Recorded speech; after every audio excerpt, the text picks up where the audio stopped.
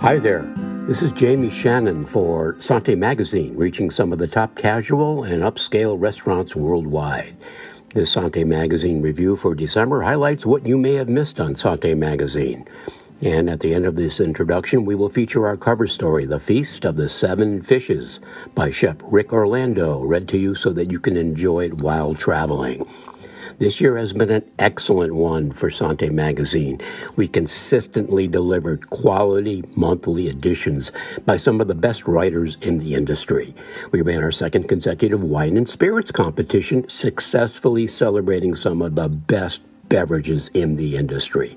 And we doubled our readership, now reaching over 200,000 readers. We are now introducing 2 new columns this month to keep content fresh and contemporary. This month's cover article is the start of our column, Eating the Neighborhood by Chef Ric. Ric is legendary and is an institution in the Hudson Valley north of New York City, where he co-owned and operated New World Home Cooking Company. It was a beloved community hub and gathering restaurant for the Hudson Valley. He's won too many awards to count, including 2 victories on Chopped, beating Bobby Flay, and he won numerous Albany Times awards, plus Best Hudson Valley Chef. Ric now takes people on Experience Sicily tours, does pop-up events all over the Hudson Valley, capital region of New York, and owns and operates Ric Orlando's Best, a line of hot sauces. Continuing with his weekly column, Roger Morris delivers on the Weekly Dozen, reporting on the top trends in wine. Roger reinvigorates his May I Quote You column, in which he interviews key people in the industry. This month, Roger interviews Brian Friedman, who just published a new and important book that will make a great holiday gift for anyone interested in wine and how global warming can change the wine and spirits we drink. It's called Crushed: How a Changing Climate Has Altered the Way We Drink. Roger is loved among wine writers and has a robust following. He writes about wine, food, and travel for the World of Fine Wines, Drinks Business, Menninger's Wine Business International, Wine Enthusiasts, Santé Magazine, and other publications in the U.S. and Europe. You will discover this at the top of the month, but remember, we publish content throughout the month.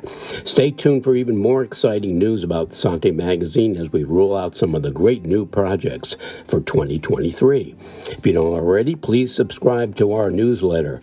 You can select how often you want to receive our news, which makes sure you keep up to date. And now, let's listen to The Feast of the Seven Fishes by Chef Ric Orlando. MatchingDonors.com is a 501c3 nonprofit organization that links organ donors with people in desperate need of kidneys and other transplants. And now you don't need to donate a kidney to save a life. You can donate your boat, car, or real estate. Visit MatchingDonors.com. And now, let's listen to The Feast of the Seven Fishes, read by Chef Ric Orlando. Hi, everybody. I'm Ric Orlando, and welcome to Santé Magazine. I'm going to tell you about the Feast of the Seven Fishes, but we're going to do it in one dish. But first, let me tell you a story about it. As I get older, the holidays evolve. They're more about memories and keeping them alive and creating memories for the next generation. My earliest holiday kitchen memories were of my grandmother, or my Nonny, Millie Crisco, my mother Ro, and her twin sister Jo, cranking out pots and plates and platters of seafood for the incredible Christmas Eve Seven Fishes dinner. The visual of these 3 very round Italian-American women donning ruffly aprons over their flowery dresses in that small 1960s modern kitchen could be a Gattuso painting.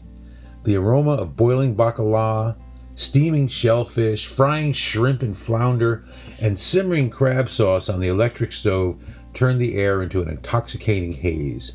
My olfactory memories are the strongest I have by far. The Catholic Feast of the Seven Fishes, contrived by Italian Americans to represent the 7 sacraments, also celebrated the relative affluence they acquired living in the New World. It's evolved into one of America's great Christmas Eve food traditions, especially for us Italian Americans living in the Northeast. And this is where it all began. Though eating fish on Christmas Eve is a tradition in Italy, the 7 fishes is definitely a distinctly American thing. Growing up in New Haven on Long Island Sound, we were swimming in Italian Americans and fresh seafood. You can smell the sweet aroma of frying seafood and simmering crabs and lobsters wafting from kitchen windows as you walk down the street. The 7-course extravaganza in my Nonnie's house was not laid out on the table with any sort of food styling or timing. The eating began in the late afternoon as the men, my grandfather, who we called Big Poppy, his cousins Toby and Foxy Frank, and all my uncles arrived after work. They were all cleaned up, dressed in suits. They smelled of aqua velva and cigarette smoke.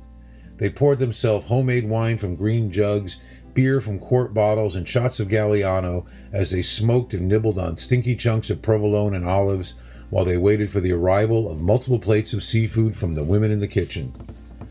Nonnie barked orders to my mother and Aunt Jo with her raspy, short-winded voice all day. They bickered and argued, but they still managed to pump out the goods. As each pan was completed, its contents were platted up and set on the tables. I was quick to learn that I had better get mine before it got devoured by the men. This was especially true of the fried fruta di mare. Glistening calamari, smelts, scallops, shrimp, and flounder, they seemed to vanish as soon as the brown paper towel-lined platters hit the table.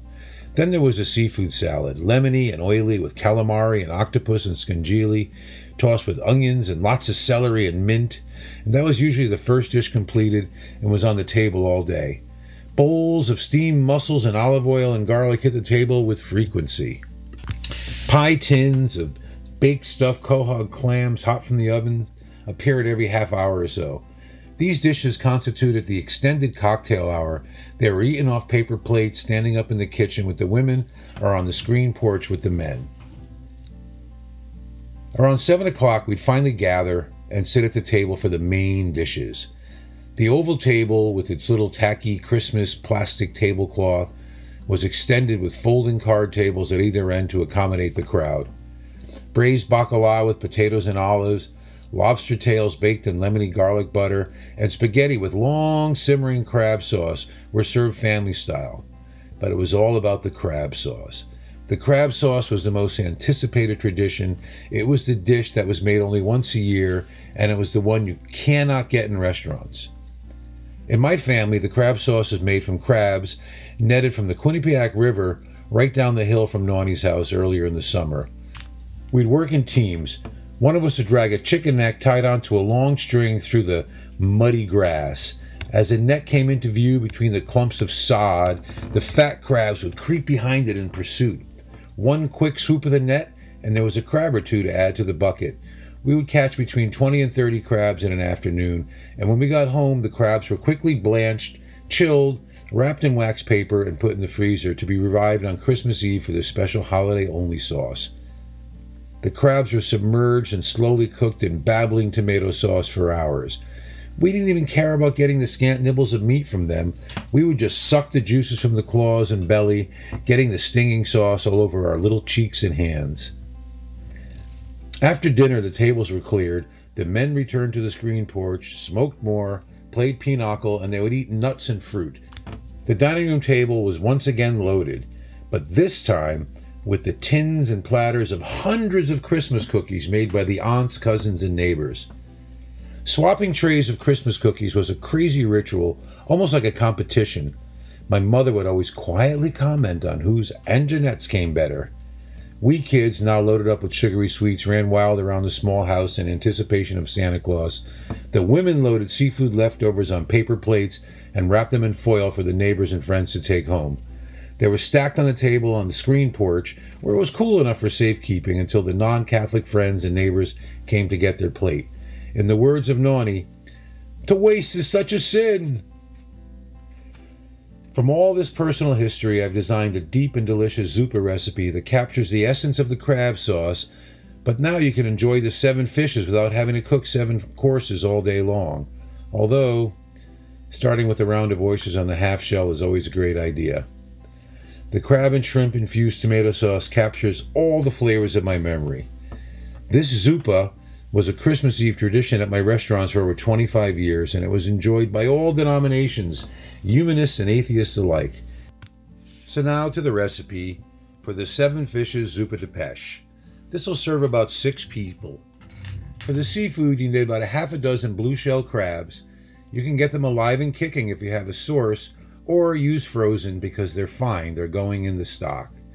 You need about a half a pound of crab meat, and frankly, I'm a fan of the less expensive claw meat. It's perfectly fine for this, and I think it has a sweeter flavor.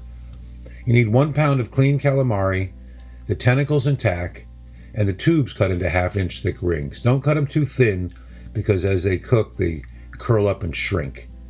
You need a dozen large shrimp, peeled and deveined, and save those peels for the stock.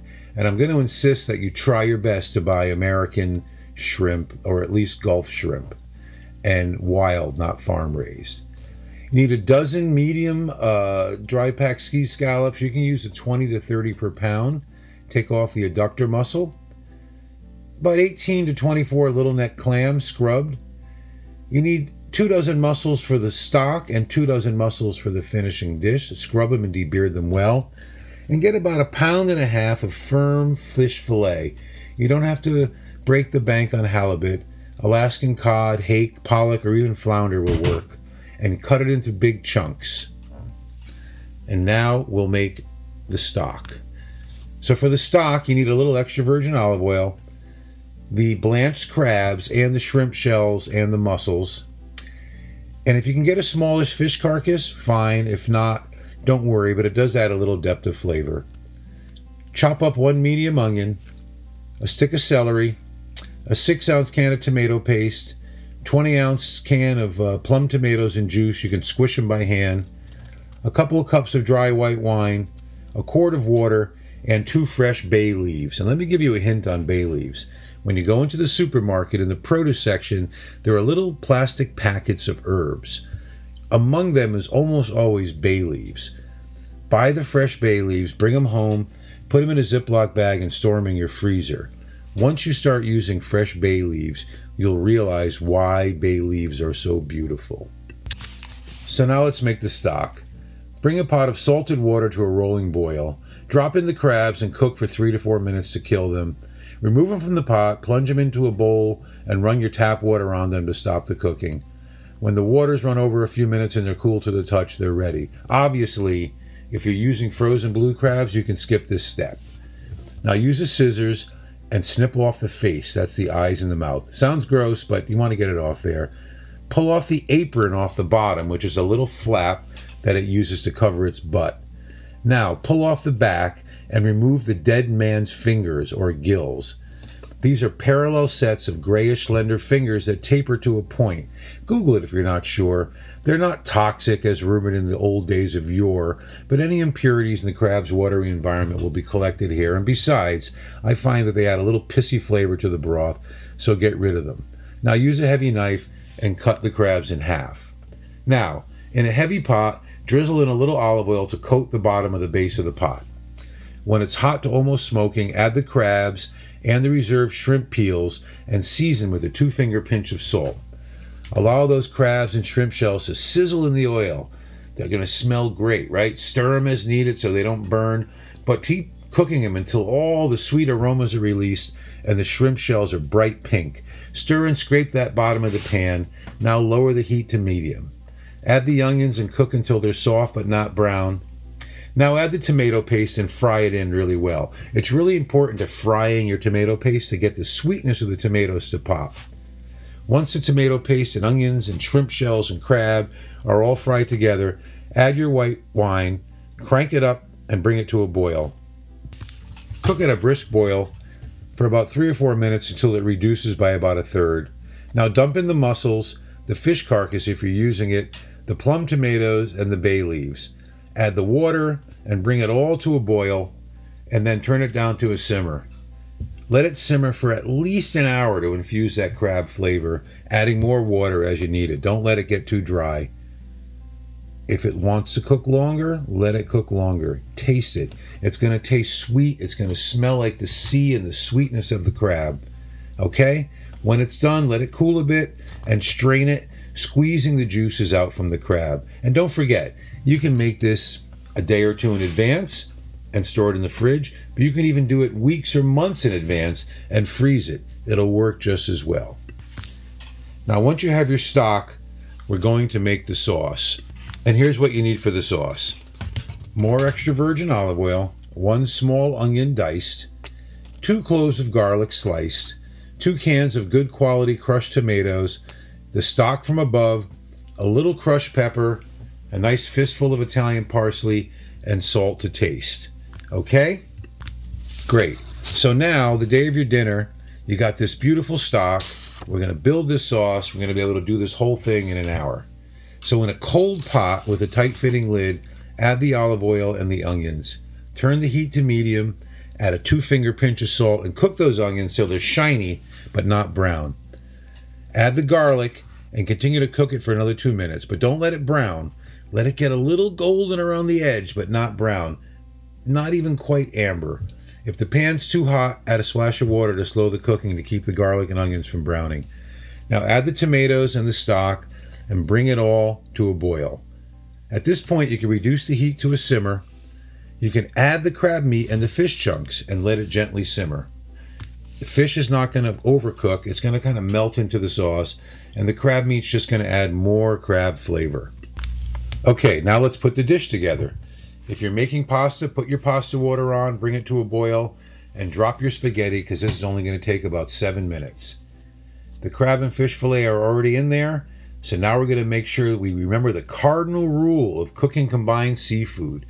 Cook everything in layers and put them in with the best possible timing. The clams take the longest to cook, then the scallops and shrimp, then the mussels, and finally the squid. I urge you to respect your seafood. Are you ready? Okay. If your sauce is at a medium boil, which it should be, you're ready, your pasta's cooking, now let's go. Drop the clams into the sauce, okay? In about 4 minutes, let me just say in exactly 4 minutes, the clams should just be starting to open. Don't wait for them all to open. Here's one of my mantras: anticipate the opening of the clams. If half are open, the other half are going to open soon. Open the lid. Now, drop in your shrimp and scallops and give a stir. Cook for 2 minutes more covered, just till it comes back to a boil, and you're ready to add the mussels. Dump in the mussels and cover it again, and cook for 2 more minutes. It should be boiling again, and the mussels should just be opening. If not, let it go a couple minutes, but when you see those mussels just starting to open, you're just about ready to add the calamari. Bring it to a rolling boil, drop in the calamari, cook for exactly 1 minute, and turn it off. Add a fistful of parsley and cover it tightly, and let it all gently steam for 3 to 5 minutes in the pot with the heat off with the lid on. Now you can ladle it over pasta, or you can just put it in big bowls with plenty of bread. I love to serve something we call olio santo on the side, and I'm going to give you a quick recipe. Olio santo was from Puglia, Calabria area. It's called oil of the saints. We call it hot skis at home. It's hot pepper oil, and it's almost like a confit. The best way to do this is to use a fresh green or red hot pepper. If you can't find a long stem pepper, you can use a jalapeno or 2 or a couple of Fresno chilies, but you want to split them the long way. Take off the stem and split them the long way. Remember this tip: the heat of the peppers does not live in the seeds. It lives in the ribs. The seeds have nothing to do with it. They're just starch. If you don't want it hot, make sure you scrape the ribs and all the white part out of the pepper, because that's where the heat lives, okay? So you put that pepper, 2 or 3 or 4 or 5, and put them in a small pot and cover them with extra virgin olive oil, a cup or more. Add a pinch of salt and bring it to a low simmer, and let it simmer for 15 to 20 minutes, maybe a little longer, until the pepper is really soft but not brown. When it's done, turn it off and just put it in a jar and allow that pepper to remain steeped in the oil. You can drizzle that over pasta to taste. You can dunk bread in it. You can put it on sandwiches. It's so great. We always have a jar on the back of the stove. That's why my kids used to call it the back of the stove hot ski sauce. Okay, so now, what wine would I recommend with this dish? Well, even though this is a serious seafood dish, it's got a lot of intense minerality and the sweetness of the tomatoes. So you can definitely do a red with this dish. You know, since I've been hosting Sicily tours for the last 3 or 4 years, I've really become enamored with Sicilian reds, especially with this kind of dish. A quality Etna Rosso DOC, which is a blend of Nero Mescalese and Nerello Cappuccio, would be perfect. It's got some bright, tart fruit, but also that incredible Mount Etna minerality, which is perfect for seafood. Or a Sarasuola di Vittoria DOCG, which is Nero d'Avolo and Frappato, which again has some quick bracing fruit, but long, delicious minerality. They're both perfect with this type of tomato-based seafood dish. And the flavor, the minerality, the earthiness embraces the shellfish, and yet the wine is so clear, clean, and light color that it won't overpower the delicate fish. The freshness brings out the fruitiness of the tomatoes and the sweetness of the crab, especially if it's served slightly cool. So don't be afraid to put it on the porch for an hour or put it in the refrigerator for 20 minutes. Serving it at about 55 to 60 degrees is delicious with this. If you prefer white, I'm going to suggest dead, dry, crisp white with lots of minerality. A well-made Southern Italian white like Ricante is one of my favorite. Catarratto is good. Frascati would be good. They would all stand to the side. They'd be cleansing and refreshing. Albarino, perfect. Pic Pool de Pinet or Quincy, beautiful. They all have just enough minerality and subtle fruit to quaff without getting in the way of the tomato. Sometimes if the white is too big, it kind of cancels the acidity of the tomato, so you got to be careful with that. But then again, if you really can't decide, get a good Brut Rosé. Brut Rosé, to me, is perfect with this dish. One from Sonoma, I like Iron Horse a lot. Delicious with this. So enjoy your holiday. You don't have to be Catholic to have the 7 fishes. Frankly, I have not been a practicing Catholic for 55 years, but I still love the traditions of holiday dishes. Whether they're Catholic, Jewish, Muslim, I don't care. I love them all. I cook them all and I celebrate them all because the food is the greatest memory. So enjoy Santé Magazine. Follow me on Santé or follow me everywhere else. I'm Chef Ric Orlando, no K in Rick, and have a great holiday season. We are conducting a short survey about what you want to see in this podcast. Please go to santemagazine.com/podcast-survey. All one word. There are only 5 questions, and you don't have to sign in to answer them. Thank you for listening, and don't forget to subscribe to this podcast, the Santé Tasting Room. We are on Spotify and Apple Podcast. You may also go to our written publications at santemagazine.com on Apple News or on Google News. Just search for Santé and subscribe there.